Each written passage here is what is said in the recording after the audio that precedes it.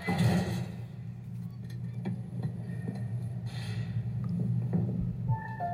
your place with the others. What the hell is this? You wanted money? This is an authentic Chicago Italian beef sandwich, one of the best treats this town has to offer.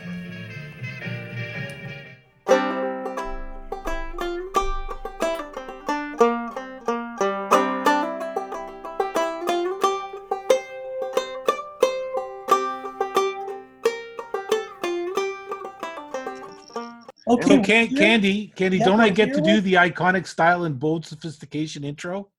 You can do whatever you want right now because I'm keeping everything. I'm not cutting this. So go ahead. Ding, ding, ding, ding, ding, ding. Hello, and welcome to the iconic style and bold sophistication that is the Agency Podcast. Eugene here in Toronto.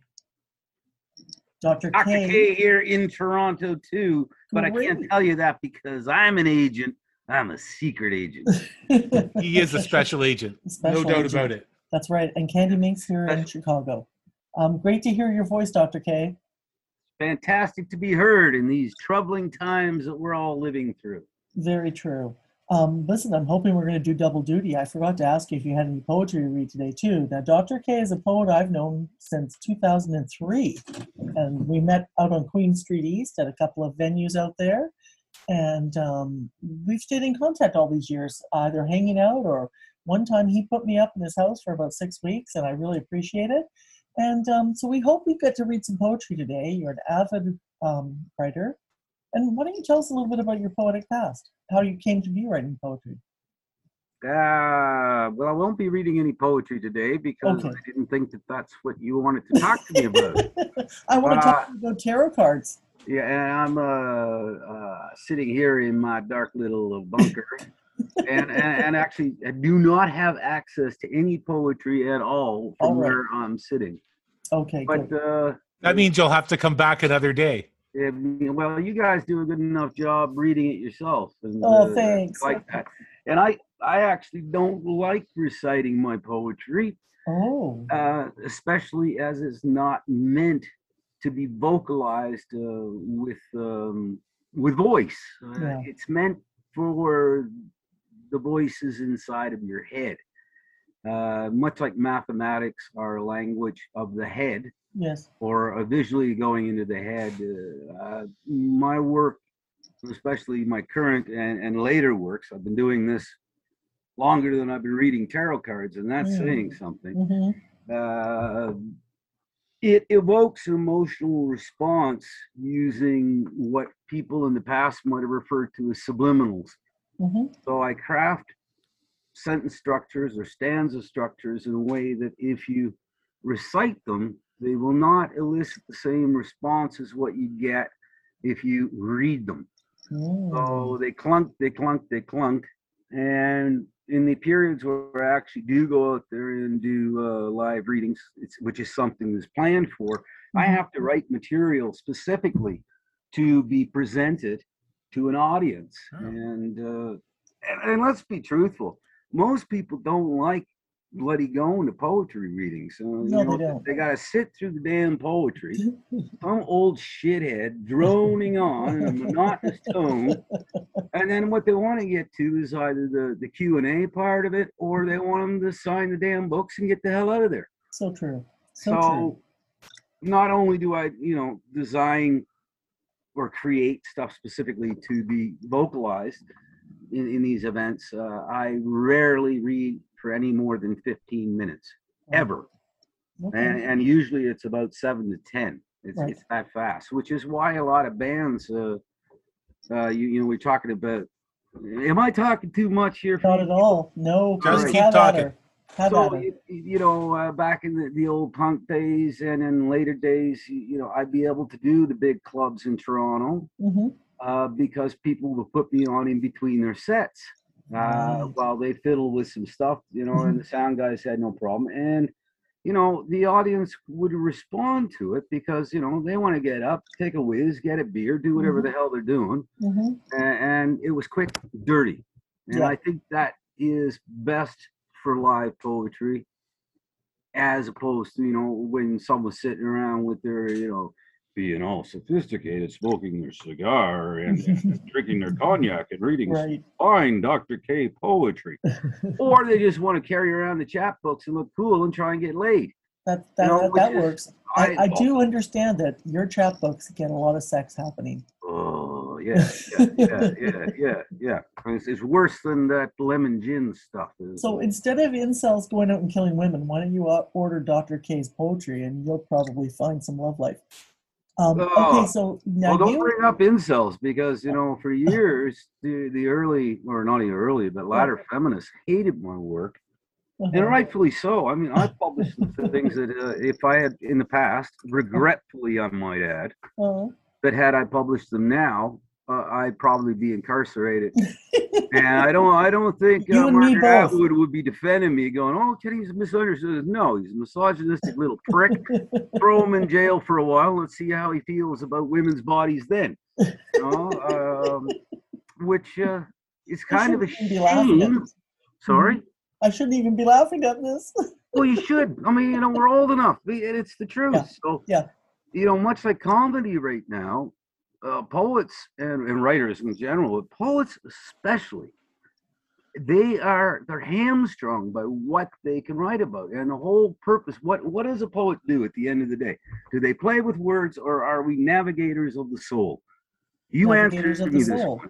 We're navigators of the soul. So if you're angry at someone, and there happens to be a woman that broke your heart, and you write something from the point of view of a male that has had their heart broken, then that's what the poetry should be about. But if you're in an era where no, that's aggression or violence towards women, you can't write that. I have some issues with that. So now I write about stuff that people go, what the fuck are you talking about, Kenny? Oh, it's a poem about the pen cap. You're going, no, it isn't. It's got to be about something more. No, really, it was about the cap on my pen. It was rolling across my table, which is lopsided, and all of a sudden I got a great poem about how life is running away from me because, the world is off kilter.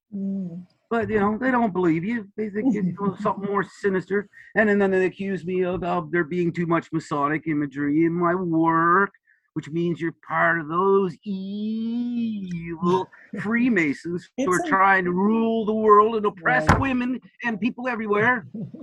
All this is to say that you shouldn't level your table. That's right. And it's impossible to have too much Masonic imagery in your art and creativity in my world. I suppose I'm supposed to shut up and let you guys talk. No, we won't. This is why I've never been invited on your podcast before. No, I don't know why. We kept saying it. It's been tossing around. We've got to get Dr. K on here. And I'm just glad it's finally worked out. I certainly thought I was going to be in Ontario by now. And I thought you and I would have sat at the desktop together. And that was kind of the plan. There was going to be beer involved. There was going to be beer involved. And maybe even some Bob Dylan whiskey. So listen, what are we going to do here? We're going to talk about tarot cards. Is that what we're going to talk about? I think so. I think you're going to do a reading of Eugene, aren't you? Good God. Well, why don't we ask some questions and talk about tarot before we even talk about, now you mentioned beer. I got to get up and get myself a beer now. Well, this is why you're the doctor. Well, this is why you got to talk amongst yourselves and figure out what you want to know about tarot today. All right, we certainly will. I got a lot to say about that. Good, because I don't got a lot to say about that. Yeah. Get yourself a beer, Kay. And I think that I didn't tell you on purpose, Eugene, that I was going to get him to do a card reading for you. Have you ever had your tarot card read before? Me? No. No, I have an irrational fear of all that stuff. Perfect. What do you have an irrational fear of? Of somebody doing a tarot card reading on me. Do you want to tell me why you have that fear? No, it's irrational. I have no idea. Why you have that fear? If I knew, it would be a rational fear. That's because the tarot has been surrounded by a bunch of satanic witch energy woo-woo. And that is all bullshit. Now, granted, there are people that we can no longer call gypsies. We cannot use that word anymore because it is offensive. Right. We don't have to go through the history of the words we don't use anymore. Okay. Well, yeah. So immigrants from the Balkan states were very important in bringing the the idea of fortune telling using the cards to the shores of North America and throughout Europe. But it's predominantly North America that they were instrumental in using a proper tarot deck. Whereas, okay, we got to go back for a second here. All right, take us back. Let's go back.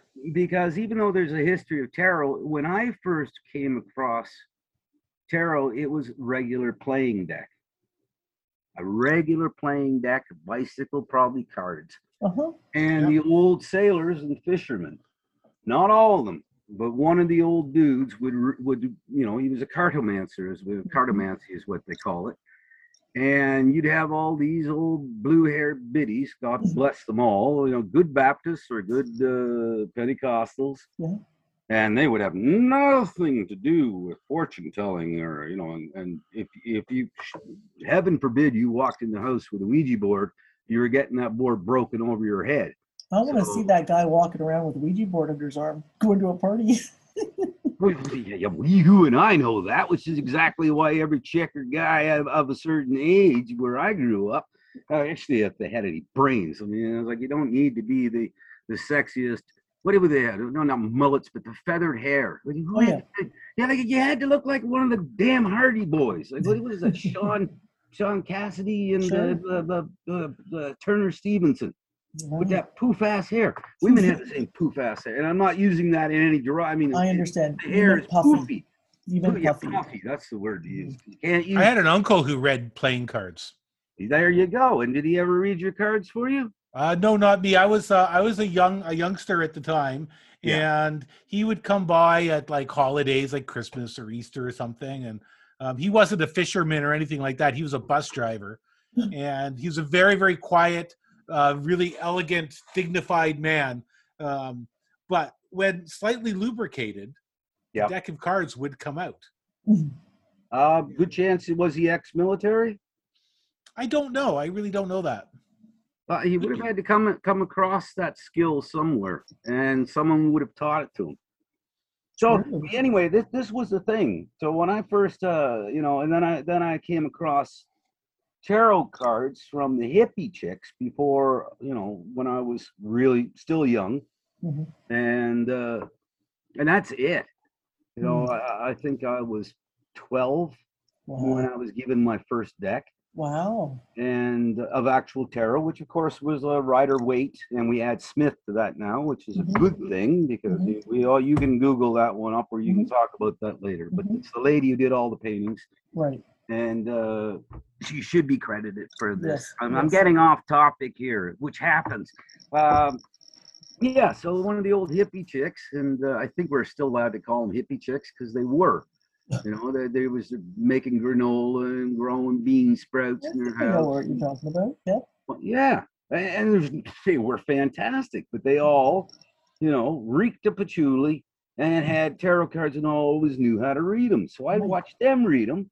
But I want to get back to those old guys with the cards and the Baptist women and the Pentecostal women. So they wouldn't do this, but later in the night when no one was looking, I'd see this because I'd be at the quilting bees and stuff, and one of the old dudes, one of the old sailors, would start reading the cards. And boy, oh boy, they're all gathered around and interested in that. So in this particular case, the old sailors were using it as a woo-woo, here's the future for you. And whereas the hippie chicks, they branched off, in my mind anyway. They weren't worried about some tall, dark stranger, entering their life. They were using it as an introspective tool. So when I started reading it, because I still had my Baptist Pentecostal split upbringing, and this is a lot of people don't realize I was supposed to be a minister. Oh, God. It was already planned that I was going off to theology school. Oh, God save us. Yeah, I was going to be a Bible thumper. And don't get me, I don't want to break your speakers and get going on a Holy Ghost explosion here. You probably would do a hell of a job. So, yeah. Well, I always laugh at women. I got the hands of a card reader and the tongue of a Baptist. And if that don't get me laid, then nothing will. So, I digress. So, when I started to, post-puberty and old enough to properly be out there hustling poontang. Is that a word I can't use that word anymore? That's You're cultural fine. appropriation. I think let's just let that go for now. Yeah. All right. Don't worry about what you can out there say. trying to get some action. Yeah. So the young women, would be reading for me. And I kept my mouth shut. Because I didn't want them to know that I had some, but then I started exploring and learning how to read myself, mostly from men, which is rare. So I found all the old freaks and sci-fi heads, and they were all into the mysticism and stuff. So I was taught on the the Rider-Waite-Smith deck. And then when I was about 16 or 17, someone gave me the Crowley deck. And there were only the two growing up. I think U.S. Game Systems might have released one that was based on the Lord of the Rings. But other than that, those were the two decks you saw. And one was a light deck and one was a dark deck. And I split between the two. And now I have close to 100 different decks that I work. And do you shift around between the different decks? Yes, I do. Still have go-to decks? Well, I have go-to decks if I'm doing a reading for an individual, of which we're using today is my deck of the Rider-Waite-Smith, which I've had over 40 years. I've been working with this deck. And that's, yeah. So, to get back to why you didn't want your cards read, if you go to the fair or the circus or something, you've got a fortune teller there. They're doing three things. They're reading a crystal ball, they're doing palmistry, or they're doing the cards. And usually they were very older. I hate that, older immigrant women, and the darkness and the smell of the incense in their tent and the unknown aspect of it, that would scare the hell out of any kid.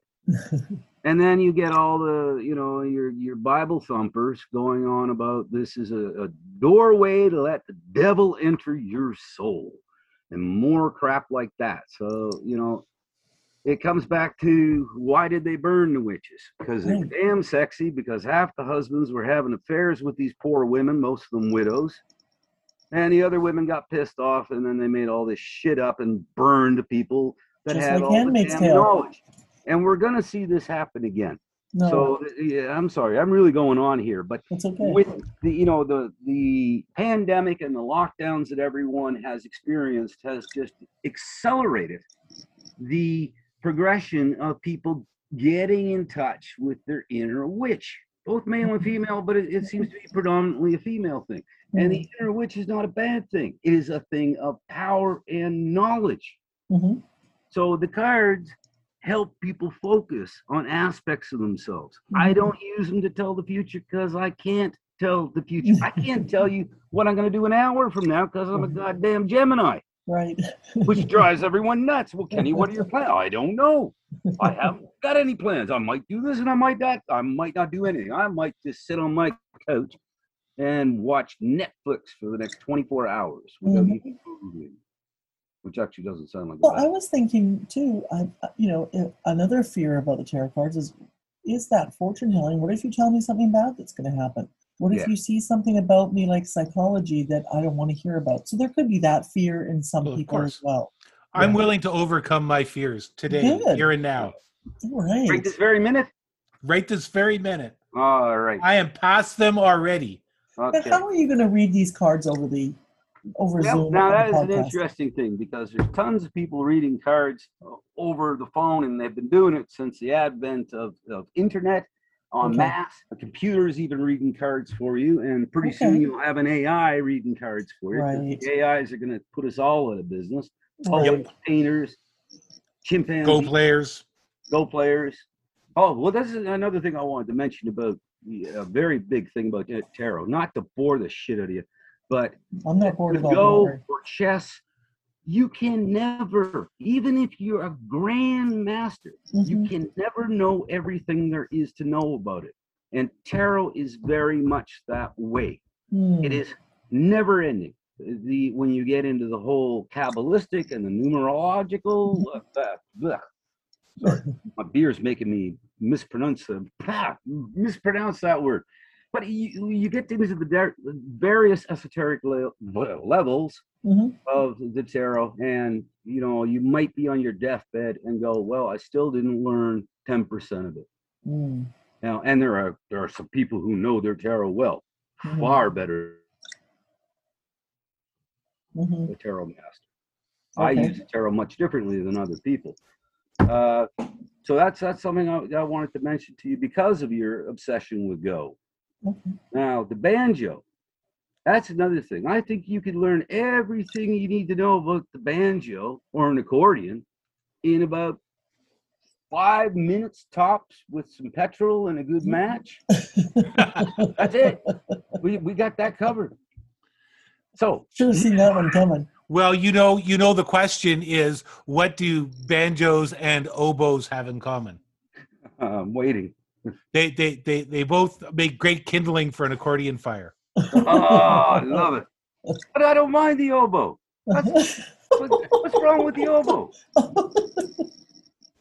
Matter of fact, what is an oboe? I'm gonna have to Google that. I'm missing something in this joke here. I don't know. I think you can do research on the joke later. Yeah. Sometimes later on don't work. So, to get to you on this one with long distance reading and such. When you get to Reiki, which is an entirely different kettle of fish, but it's energy work. And it has to do, in the case of Reiki, you don't set intentions, you channel energy. In the case of tarot, it's still a transference of energy, but it's done with intent.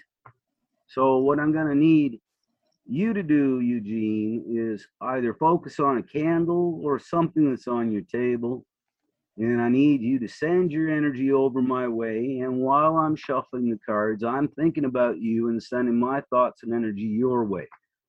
It don't matter if you think it's woo-woo bunkum. It's the way we're going to do it. Okay. I'm there. All right? I'm focusing. Oh, you're focusing. I'm still talking. You're supposed to wait till I'm done. So I'm going to shuffle here. And I don't do any of those fancy, I don't even know how you describe those two-carded things that bend the cards all the crap and make that funny sound. All right. Are you ready? I'm ready. We're cutting the deck. So make a hand motion like we're cutting the deck. Okay. Now, what I'm going to do for you today, so your listeners are not bored to death, is a 3-card spread.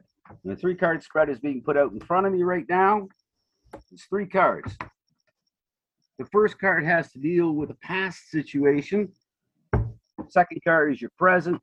And your third card is a future thing. And I don't need a question from you. I don't need anything. You ready? Ready. I'm going to do this fast. All right. We have a bitch of a card here right now. Matter of fact, you should just go back to bed. No, you know it is. It's the 9 of Swords reversed. And the 9 of Swords reversed or inverted is just miserable. Now, are you familiar with what the 9 of Swords is? No.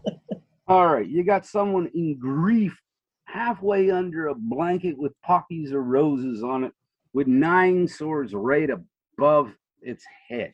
Or her head, his head. It's interchangeable in this particular case. And it is just, it's the card of inner turmoil as a result of both your consciousness and your subconscious mind, and how your negative thoughts are just taking you right down into the well. Now, this is where it is a horrible card, but it's natural. We've all been through this in the last year and a bit, and even without the pandemic, we go through shit. We bang ourselves up, we fail, people pass that we love, and we feel that horrible pain. Alas, this is in the past. This stuff you were dealing with could be yesterday, could have been the last year. It could have been this morning when you stubbed your toe on something. So the meaning of these cards and the actual time frames of them, very variable and very personable and interchangeable. Mm-hmm. You follow me there? Yep. Am I talking too much again? Keep talking. All right. So here we are with the current situation of where stuff is, not yesterday. And now we've got a beautiful, beautiful card, which is the King of Pentacles. Unfortunately, it also is reversed, which means that you're having more thoughts of the mind that are going in a way that you don't actually want them to be going. You helping me out here? I mean, I'm not even on the, you know, some people call the Pentacles coins. So it comes down to being, monetary. So maybe you're having some issues where you're going, okay, have I put enough aside for the future? Am I managing my wealth in the proper way? Sure. Is the post office screwing me over on my pension? Stuff like that. So these might be on your mind. Again, not a bad card. It's asking you to look at something if it's worrying you or concerning you and make sure everything's in order. Mm-hmm. Again, not a bad card. You following? Following. Yeah. Are you going bankrupt there, boy? No, he's probably bought too many banjos. Whoa. I hope you got insurance on those suckers. Man, one of those days you'll see one of the, never mind. Fetch, George, fetch. Here's the future situation. And it is a beautiful, beautiful card. The Six of Wands.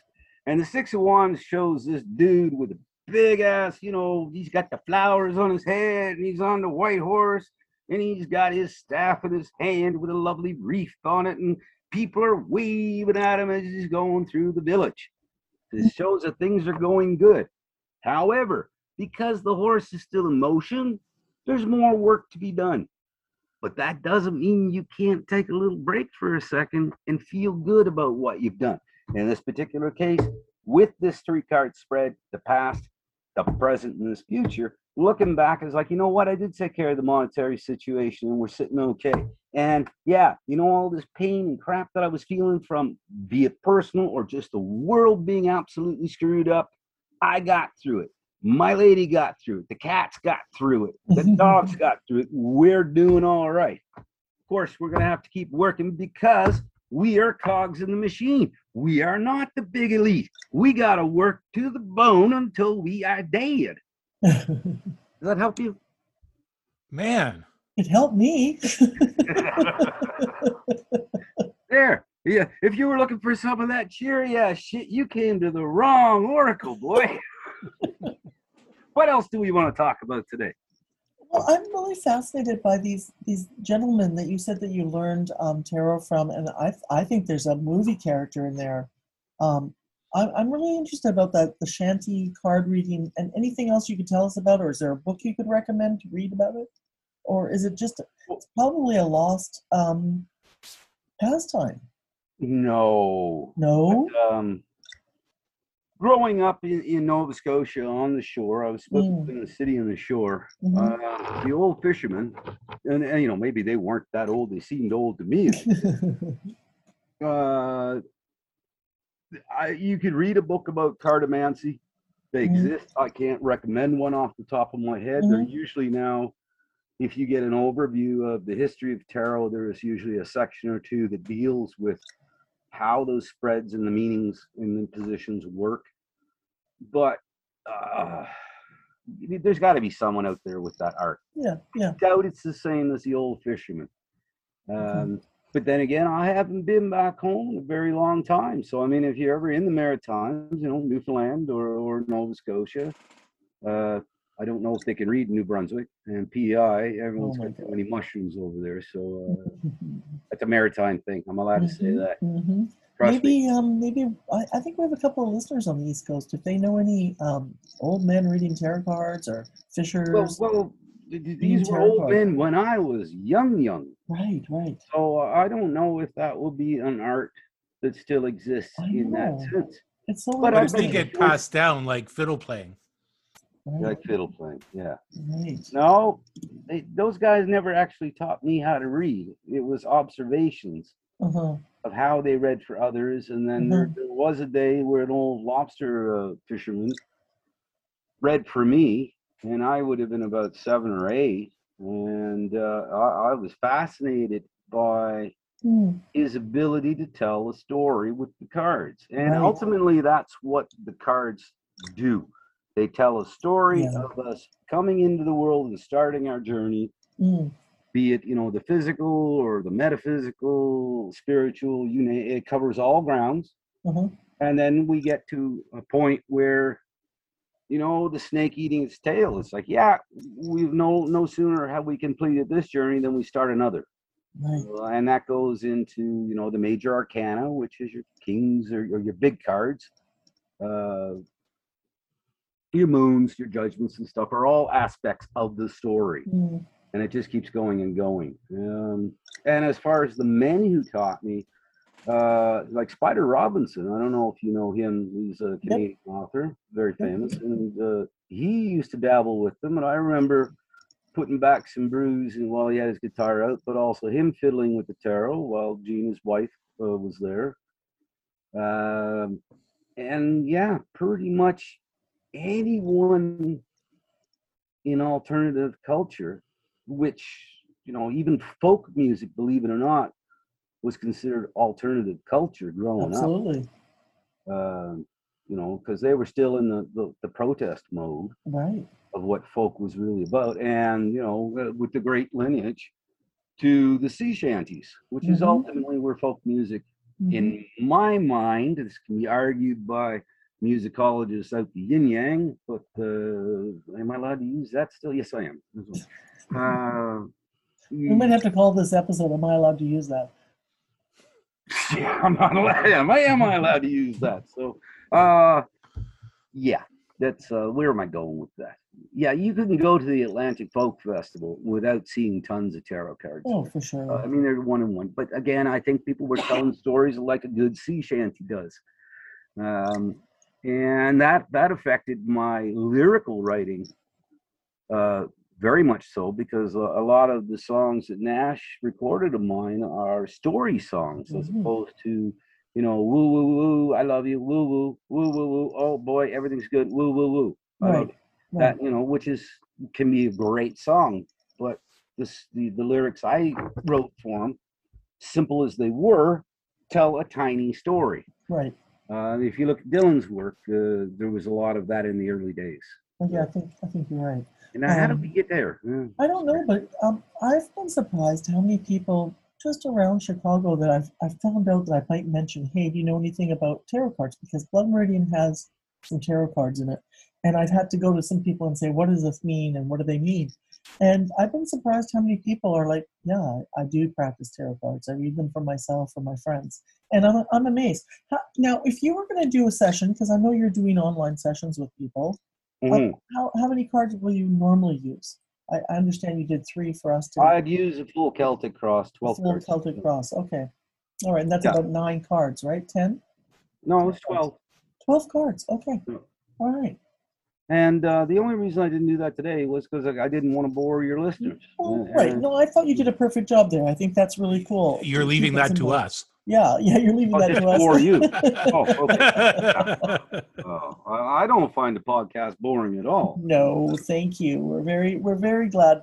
It's actually just such a treat to have you on here today and to talk to you in person over the Zoom, but to have you on the podcast and hear your voice, it feels good. I feel all refreshed now. Hey, I got a completely out of the blue different question. Oh. Yes. We've been asking our listeners to share their favorite recipes. Have you got a favorite recipe? I think I know what it is. Well, go ahead. I think it's grilled cheese sandwich. No. Okay.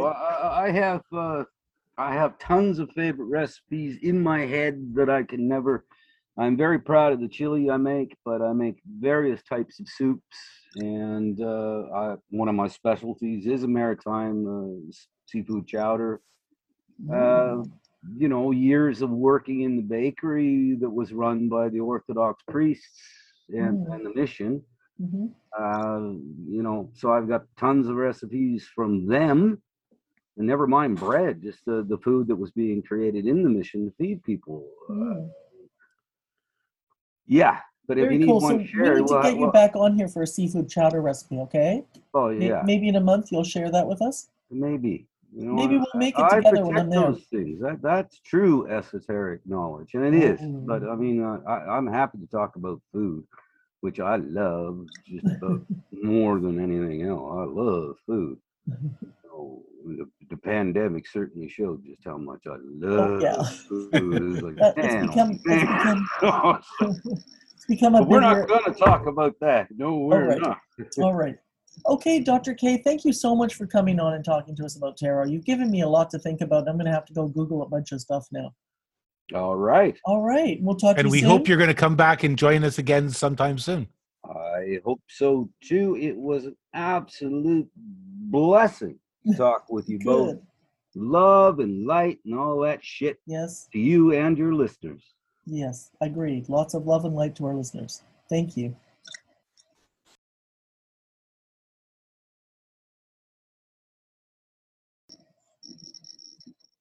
Well, Eugene, that was really a lot of fun talking to Dr. K. It sure was. I'm hoping that we can get him to come back again in the future, talk to us about some other things. He's got a lot to say. He does. He's got a lot of experience. I'm really haunted by the idea. You have a male card reader. I had a male card reader from Deck of Cards, and then he said he learned from a lot from obviously all kinds of people. But those shanty songs, singing, card dealing, fortune reading, East Coasters really intrigued me. For sure. Mm-hmm. My bank was closed today. Why was your bank closed today? I think someone got COVID because there were signs about we want to protect the safety of our staff for COVID, and just for a while we'll be closed until further notice. And then I went to the security guard. I went, "What do you think's going on?" He goes, "Oh, I think one of them got COVID." They had the Rona. So wow. I don't know. The numbers are way down here, though. They had a big momentous day yesterday saying, "Look, we're doing this. The vaccines are working." Yeah, there's still going to be some outbreaks here and there. I think that could be expected. Yes. How about you? Well, the case counts here in Ontario are going down marginally, but we have a way to go. But we have lots more vaccines available now, and we're vaccinating people really, really fast. So I think we're going to see some big changes in the coming weeks. I can't wait. I'm so excited. Do you remember one time, we should tell some listeners, sometimes we turn off, we end the recording, we end the podcast, and you and I chat for a while. And one day we had quite a little talk about Bill Gates. And then later I was like, why didn't we record that? Not that it was great or anything, but I was saying how Bill Gates doesn't have any idea why there's conspiracy theories about him. Like, he doesn't get that. And it's funny, when we were driving back from Memphis the other day at NPR on the radio, and the story broke that he and Melissa, his wife, are breaking up. Well, and then there's the subsequent story that it turns out he was buddies with Epstein. Yes, thank you. I just heard that last night. That's why I'm bringing it up. So he had all those antitrust taking over the capitalist system in the 1990s problems, and he doesn't know why people are talking about him. He's obviously not the most social person. Now, I thought Melissa had said that they had a life-work balance, and I'm like, I think you must have noticed that when you first started dating him, right? Yeah, that he was friends with Epstein. She tried to divorce him or wanted to break up with him a few years ago. Yeah, that's pretty creepy. And now we've got chips in our heads. I know. And it's too late. It's too late. I know. So we'll find out, right? And we're going to wake up like Manchurian candidates. But speaking of treating women badly and conspiracies about women, we watched a movie that is almost like the director's cut of Eyes Wide Shut. Yeah, I suppose. Yeah. I have a feeling maybe you didn't enjoy it as much as I did. Well, I can't. Enjoy isn't exactly the right word for this film. The film is called Most Beautiful Island. It's a 2017 flick that's directed by, written by, and starring Anna Asinio, who plays Luciana in the film. And it's a short feature. It's only an hour and 20 minutes. And in this particular case, she didn't need to add any filler. She got right to the point here in this She film. really did. I thought that my favorite part of the movie in some ways was that opening sequence on the streets of New York. Yes. Where you cannot tell. You think you're following one woman, then you are all of a sudden following another woman, and you're in the position of being a creep, hovering among other people.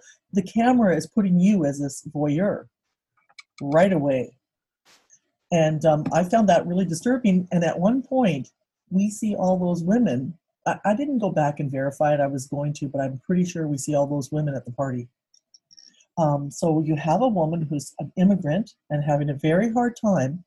Yes, I think she was an undocumented immigrant as well. Right, because she couldn't get medical services because she didn't have papers. And I mean, she could have been a supermodel. I mean, she could have got a job to be a supermodel because she was flipping gorgeous. Yes.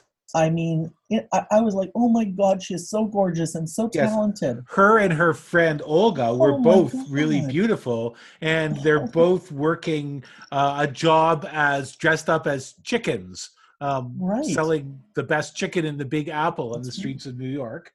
Mm-hmm. And she also had a job looking after these just little brats, the worst little kids. Can you imagine looking after those little brats? I couldn't do it. No, I was so stressed out. I mean, this movie reminded me of Uncut Gems because of its stress level. Mm-hmm. Oh yeah, for sure. Right through Gems. It was. That's why I would say I think it's a great film, but I'm not going to recommend it to anybody. I'm totally going to recommend it to everyone. I loved it. And I wanted to mention, first of all, it was kind of weird because I took some notes, and one of them was the red and the chicken costume. And right away, I always think of Strozek. I always think of Werner Herzog. But the end of Strozek has dancing chickens. And here you have the beginning of the movie, dancing chickens. And it does turn out to be a statement about the American dream. And as does Strozek. So I thought that was really funny. But what's with there was the red and white chicken outfit. I know, red and yellow chicken costumes, dressed like those toy chickens that you get in a joke store. And they had them taped on their back. And then she had a backpack that was also red and yellow. Almost like a caution light and a stop sign. I don't know, a stoplight. I was trying to figure out, what does that mean? And that's this film deals with a part of the life of this character, Luciana, and she's trying to make ends meet. Something tragic has happened back home, wherever that is, and they don't tell you where it is. No. But she comes from some place in which something tragic and terrible happened, and she blames herself for it, and she feels like she can't breathe wherever she came from. And so she came to New York to create a new life, land of opportunity, the American dream, and all of that. And she's broke, and she hasn't got enough money for rent. She's trying to scrape things together. And then her friend Olga says, hey, I do these jobs at parties where all you have to do is look pretty, but I can't make it tonight. Can you sub for me? And you get $2,000. Right.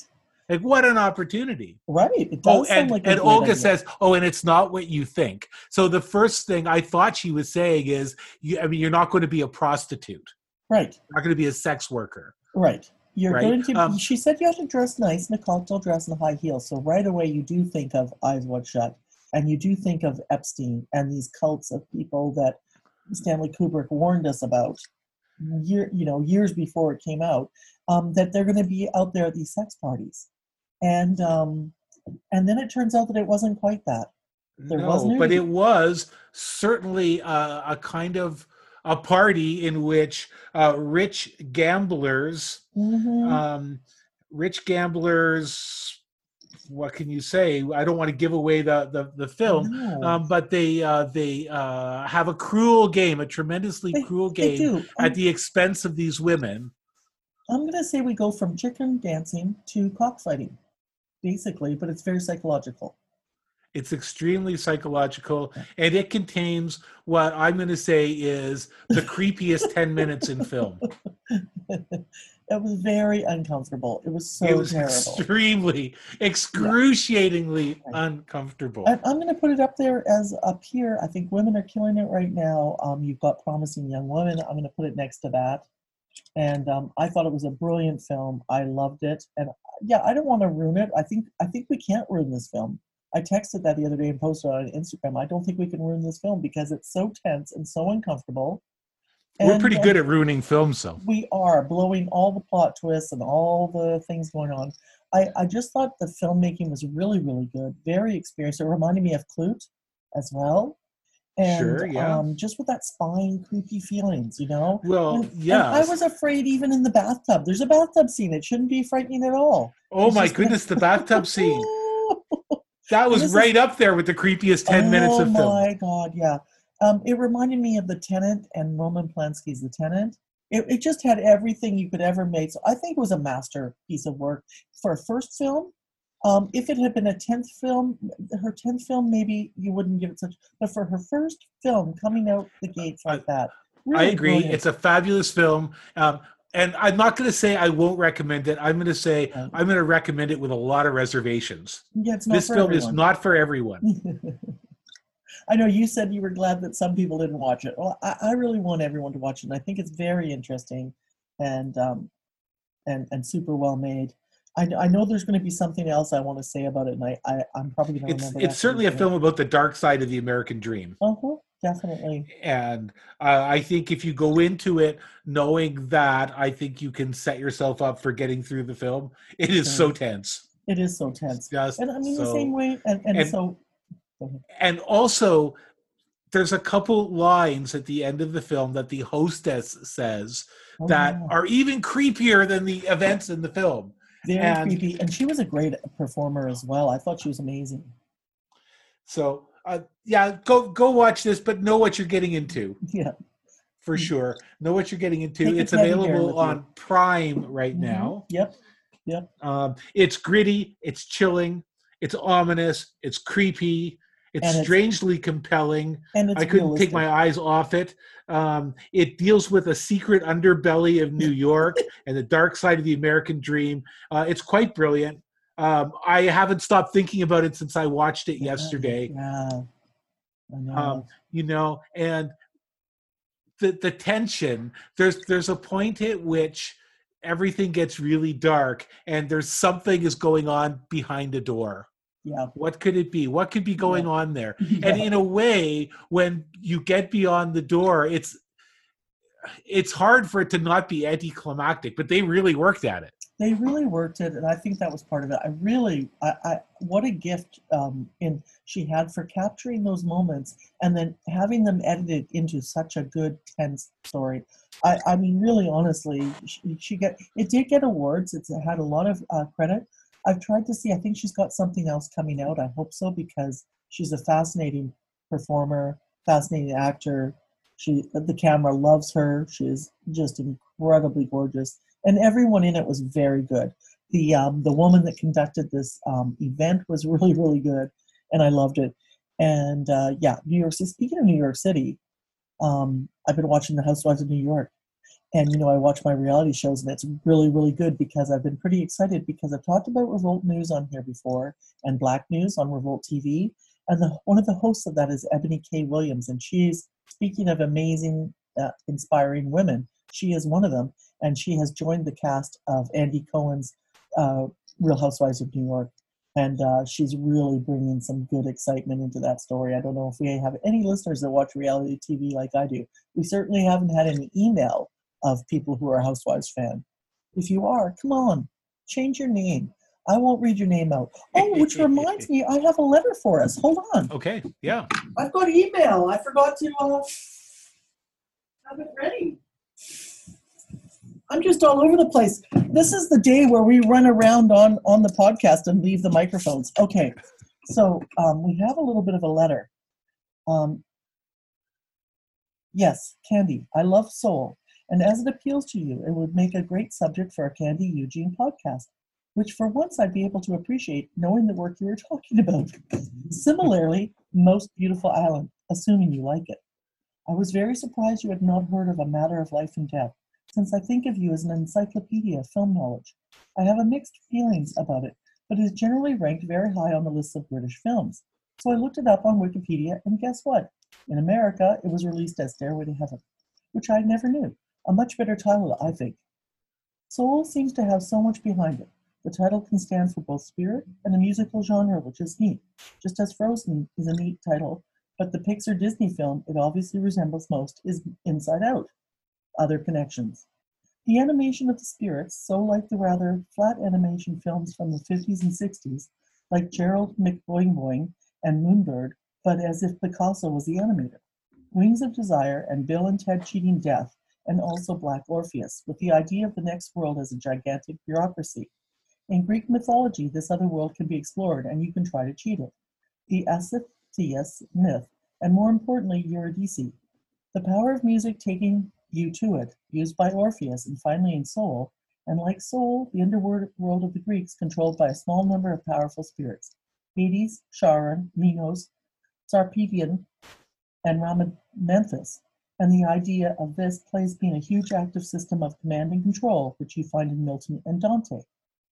Ruth thought how the film seemed to suggest a psychology of character formation. I thought it was a challenge to the materialist atheist brigade, who don't believe in souls or minds either for that matter. Interesting that the Hollywood films that really make me think are cartoon films for children. Do children understand soul? But I'm only scratching the surface here.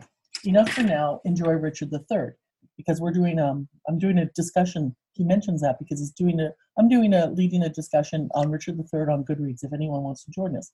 But he adds on. He said, "Sure, read on the podcast if you will, and however you like. But it would be nice just to hear you and Eugene bouncing ideas off each other. You gel so well together. Love, Martin." So it's kind of a letter to us to request us to watch the movie Soul, which I'm going to mail to you next week.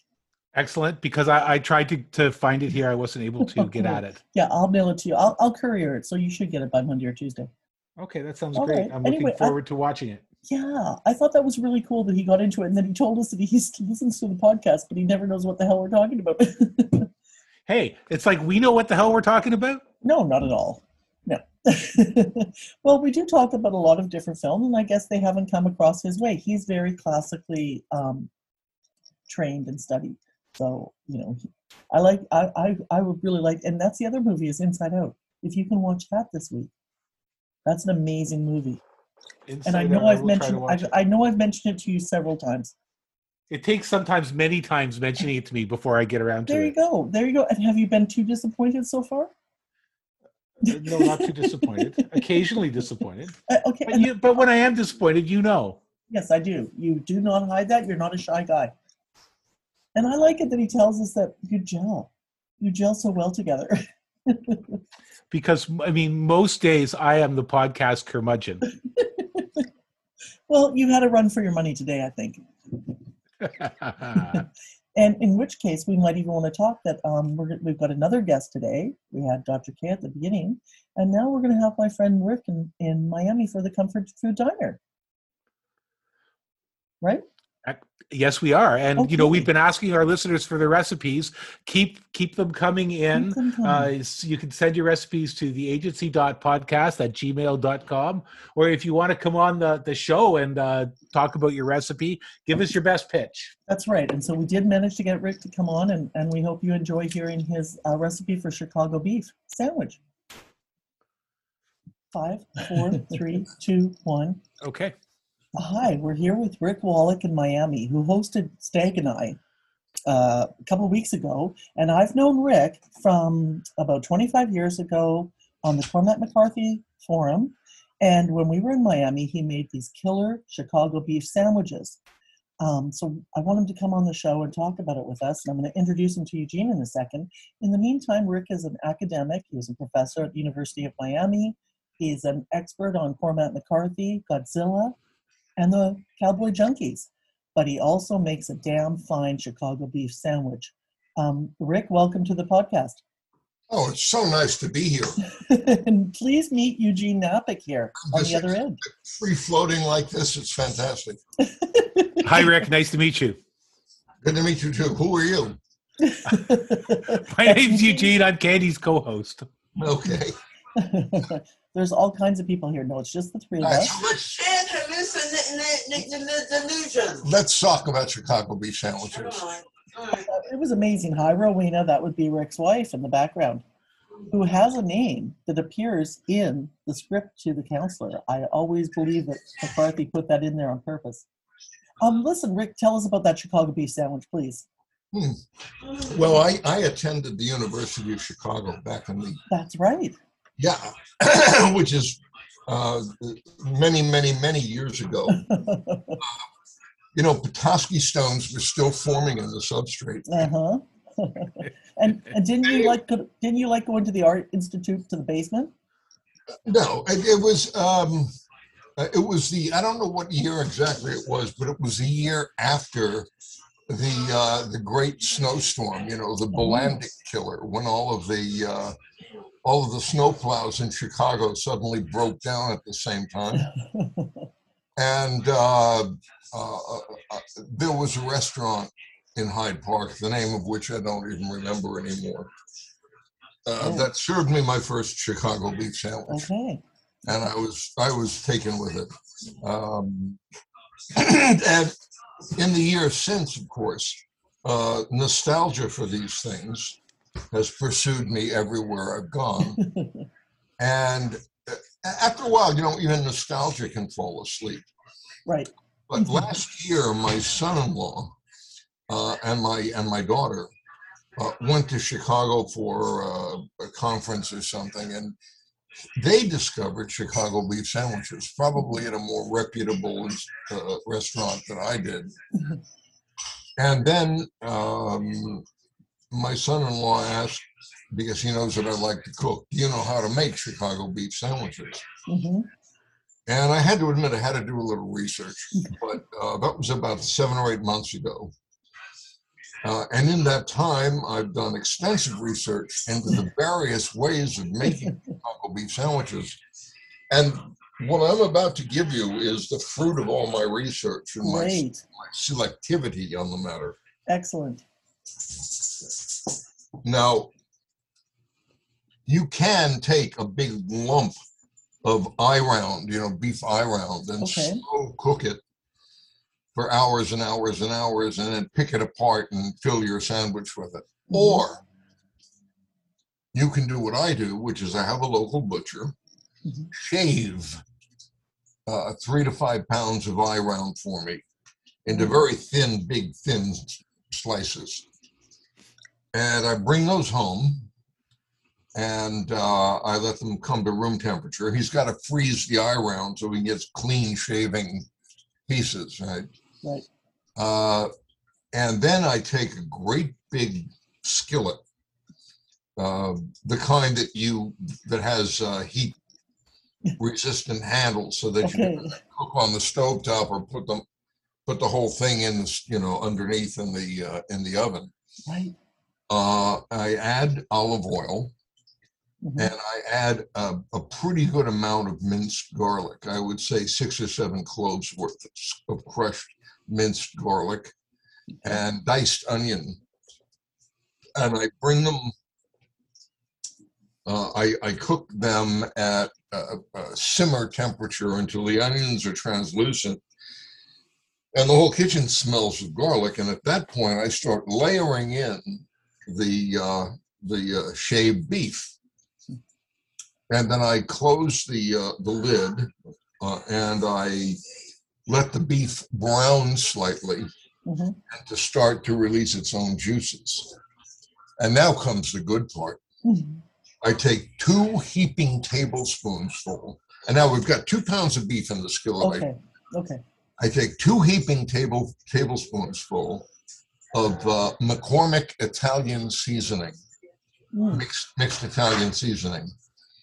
And I sprinkle it over the beef, and I stir the beef, flip it over, and I close it again and let it brown a little more. And then I summon Mickey Mouse and his broomsticks to begin the liquid.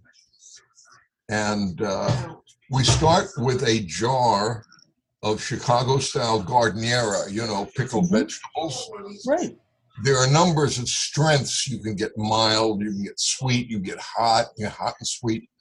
I use hot and sweet. And I don't put the vegetables in yet. I simply, I open the lid a little bit, pull the juice out. You're just pouring the juice in. How much? I'm not using the vegetables yet because I don't want to cook the vegetables for 3 or 4 hours and have them turn to mush. You know, half the joy of real Italian beef sandwich is crunching into those vegetables when you bite into the sandwich. Then I take a small jar also of hot and sweet ring sliced banana peppers, and I drain that into the skillet. Then I add about a quarter to a third of a cup of beef broth, about a third of a cup of red wine, and I close the lid, stir it again, and let everything cook slowly, low temperature. Like, you just want to see the liquid bubbling, okay? Just barely. I just leave it alone for hours at low temperature and just let it cook down. Now, Rick, I think if you cooked wood chips that way, they'd be yummy. yeah, they would. Yeah, you know, like, whenever I have termites over for dinner, I always. And anyway, the carpenter ants are not appreciative. You know, they don't make spices very much. Anyway, when I'm about an hour away from finished, you know, with cooking the meat, I take a bunch of those oblong-shaped, crusty rolls. Right, they're about 7 to 9 inches long, crusty. They have to have nice crusts. They won't stand up to this. Split them in half, and then I use a fork to clean out some of the bread from inside the roll. Okay, lay the rolls open, butterflied. Oh, pardon me. About an hour earlier, I had taken a handful, maybe a dozen or more, garlic cloves with the paper still on, and thrown them into the juice. So they've been cooking for an hour and a half. As I open up the rolls, I sprinkle the insides of the rolls with about maybe a tablespoon of olive oil each. Then I fish out, using a slotted spoon, these poached garlic cloves. And it's wonderful. They're like a birthday cake icing applicator. You know, you don't even have to peel them anymore. You just take them from the wide end and pinch them, and the melted garlic will simply squirt out onto the bread. And you spread that with a butter knife, and then take a handful of mozzarella cheese or provolone, your choice. Spread it on the bread thickly. Put the bread in the toaster and brown it till the cheese melts and browns a little bit. Wow. Take the bread out. By the time you're finished with all of this, the meat's ready, okay? Yeah. And you take, I take a big pair of barbecue forceps, and I scoop the meat out, and I fill each half, each roll with the meat. And then I sprinkle more mozzarella and provolone over the top, and I close the roll tight, okay? And I slice it in half, with my katana. Right. I take it down off the wall, you know, I go,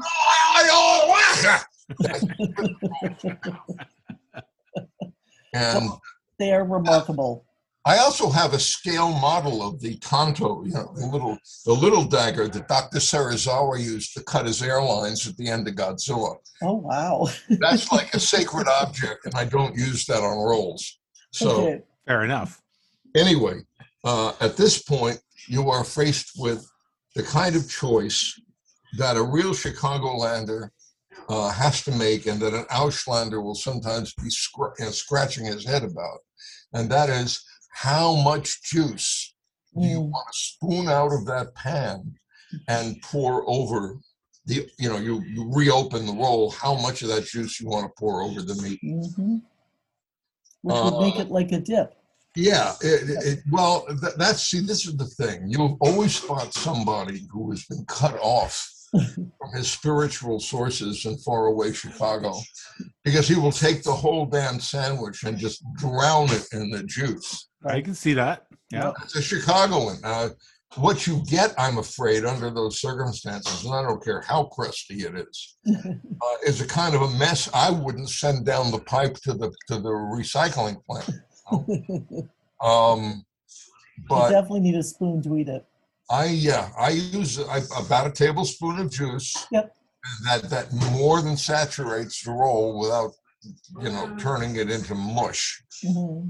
And then you're ready to leave the world of pain and suffering and dig into one of these sandwiches. Yeah, they are so good. And I think your secret is pouring that juice right out of the jar into the cooking, because I don't know if the restaurants do that. These Al's beef or Chicago beef, they're everywhere in Chicago. Oh, I hope I made it clear that about a half hour before you're done cooking, add the vegetables from the garden. Yes, you did. Yeah. And when you make the sandwich, you can always add a few of the hot banana pepper rings if you like a sandwich to kick you in the teeth. Yeah. And in Chicago, they like that. They like a belligerent beef. That's so true. So true. Well, thank you. That really is helpful. I can't wait to make it. I think I'm really hungry. I want to make that immediately. I know, me too. Where's Stag? Is Stag there? Just let me get him. Hold on.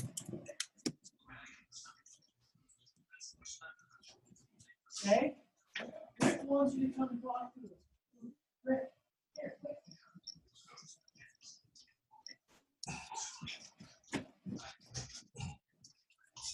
He's around. I did warn Eugene that it could be too I just wanted him to testify. Can you testify about the Chicago beef? Whoops. Come here. Just go do your thing. Oh, he can't. He thinks he broke the headphones. I saw his eyes roll up in his head. His eyes did roll. Yeah. Yeah, no, he loved it. Yeah. Well, I mean, I would say you can't go wrong with these things, but you can. Yeah.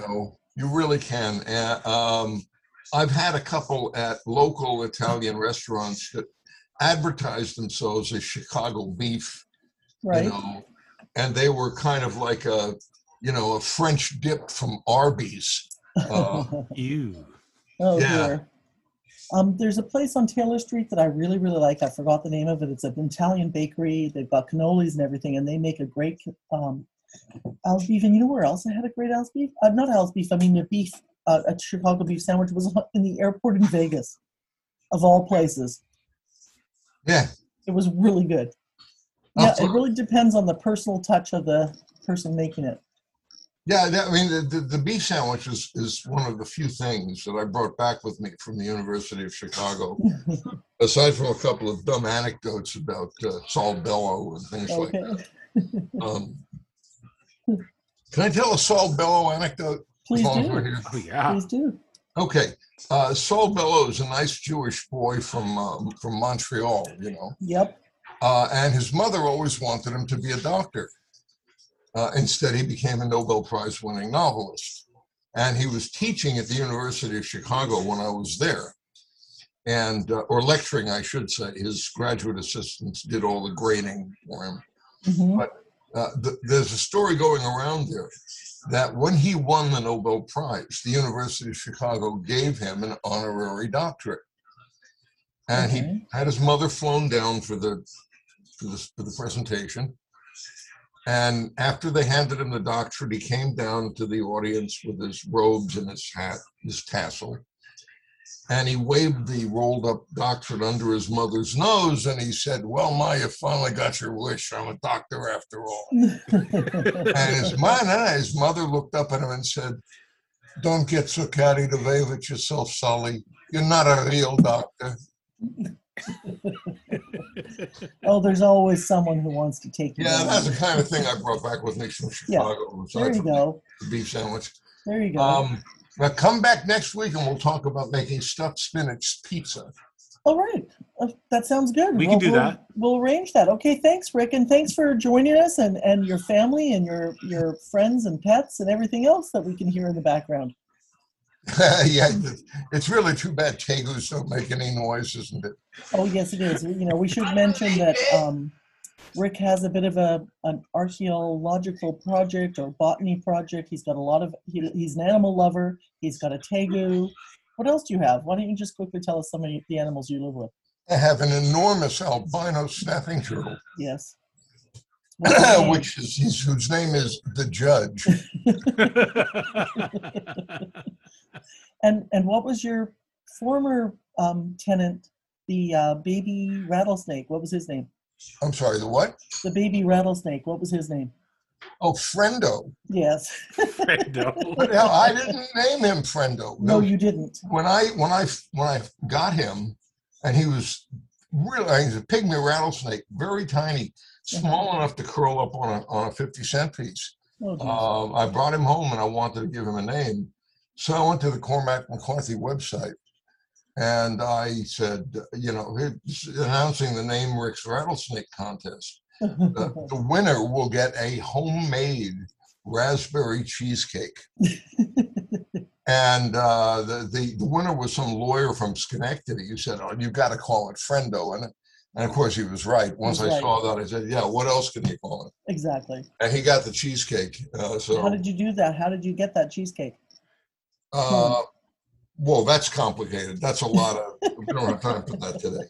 Okay. That's another guest spot. We want the cheesecake recipe. Raspberry cheesecake, but I froze it, wrapped it tight. In fact, I shrink wrapped it, and I FedExed it up to him, so it got to him in one piece. Pretty crazy. And it was the middle of the winter, so the cheesecake hadn't thawed much. Right. Yeah. Okay. So that was good fun. All right. Well, thank you again. Friendo, oh, sorry. Friendo stayed with me for 11 years. Oh, yeah.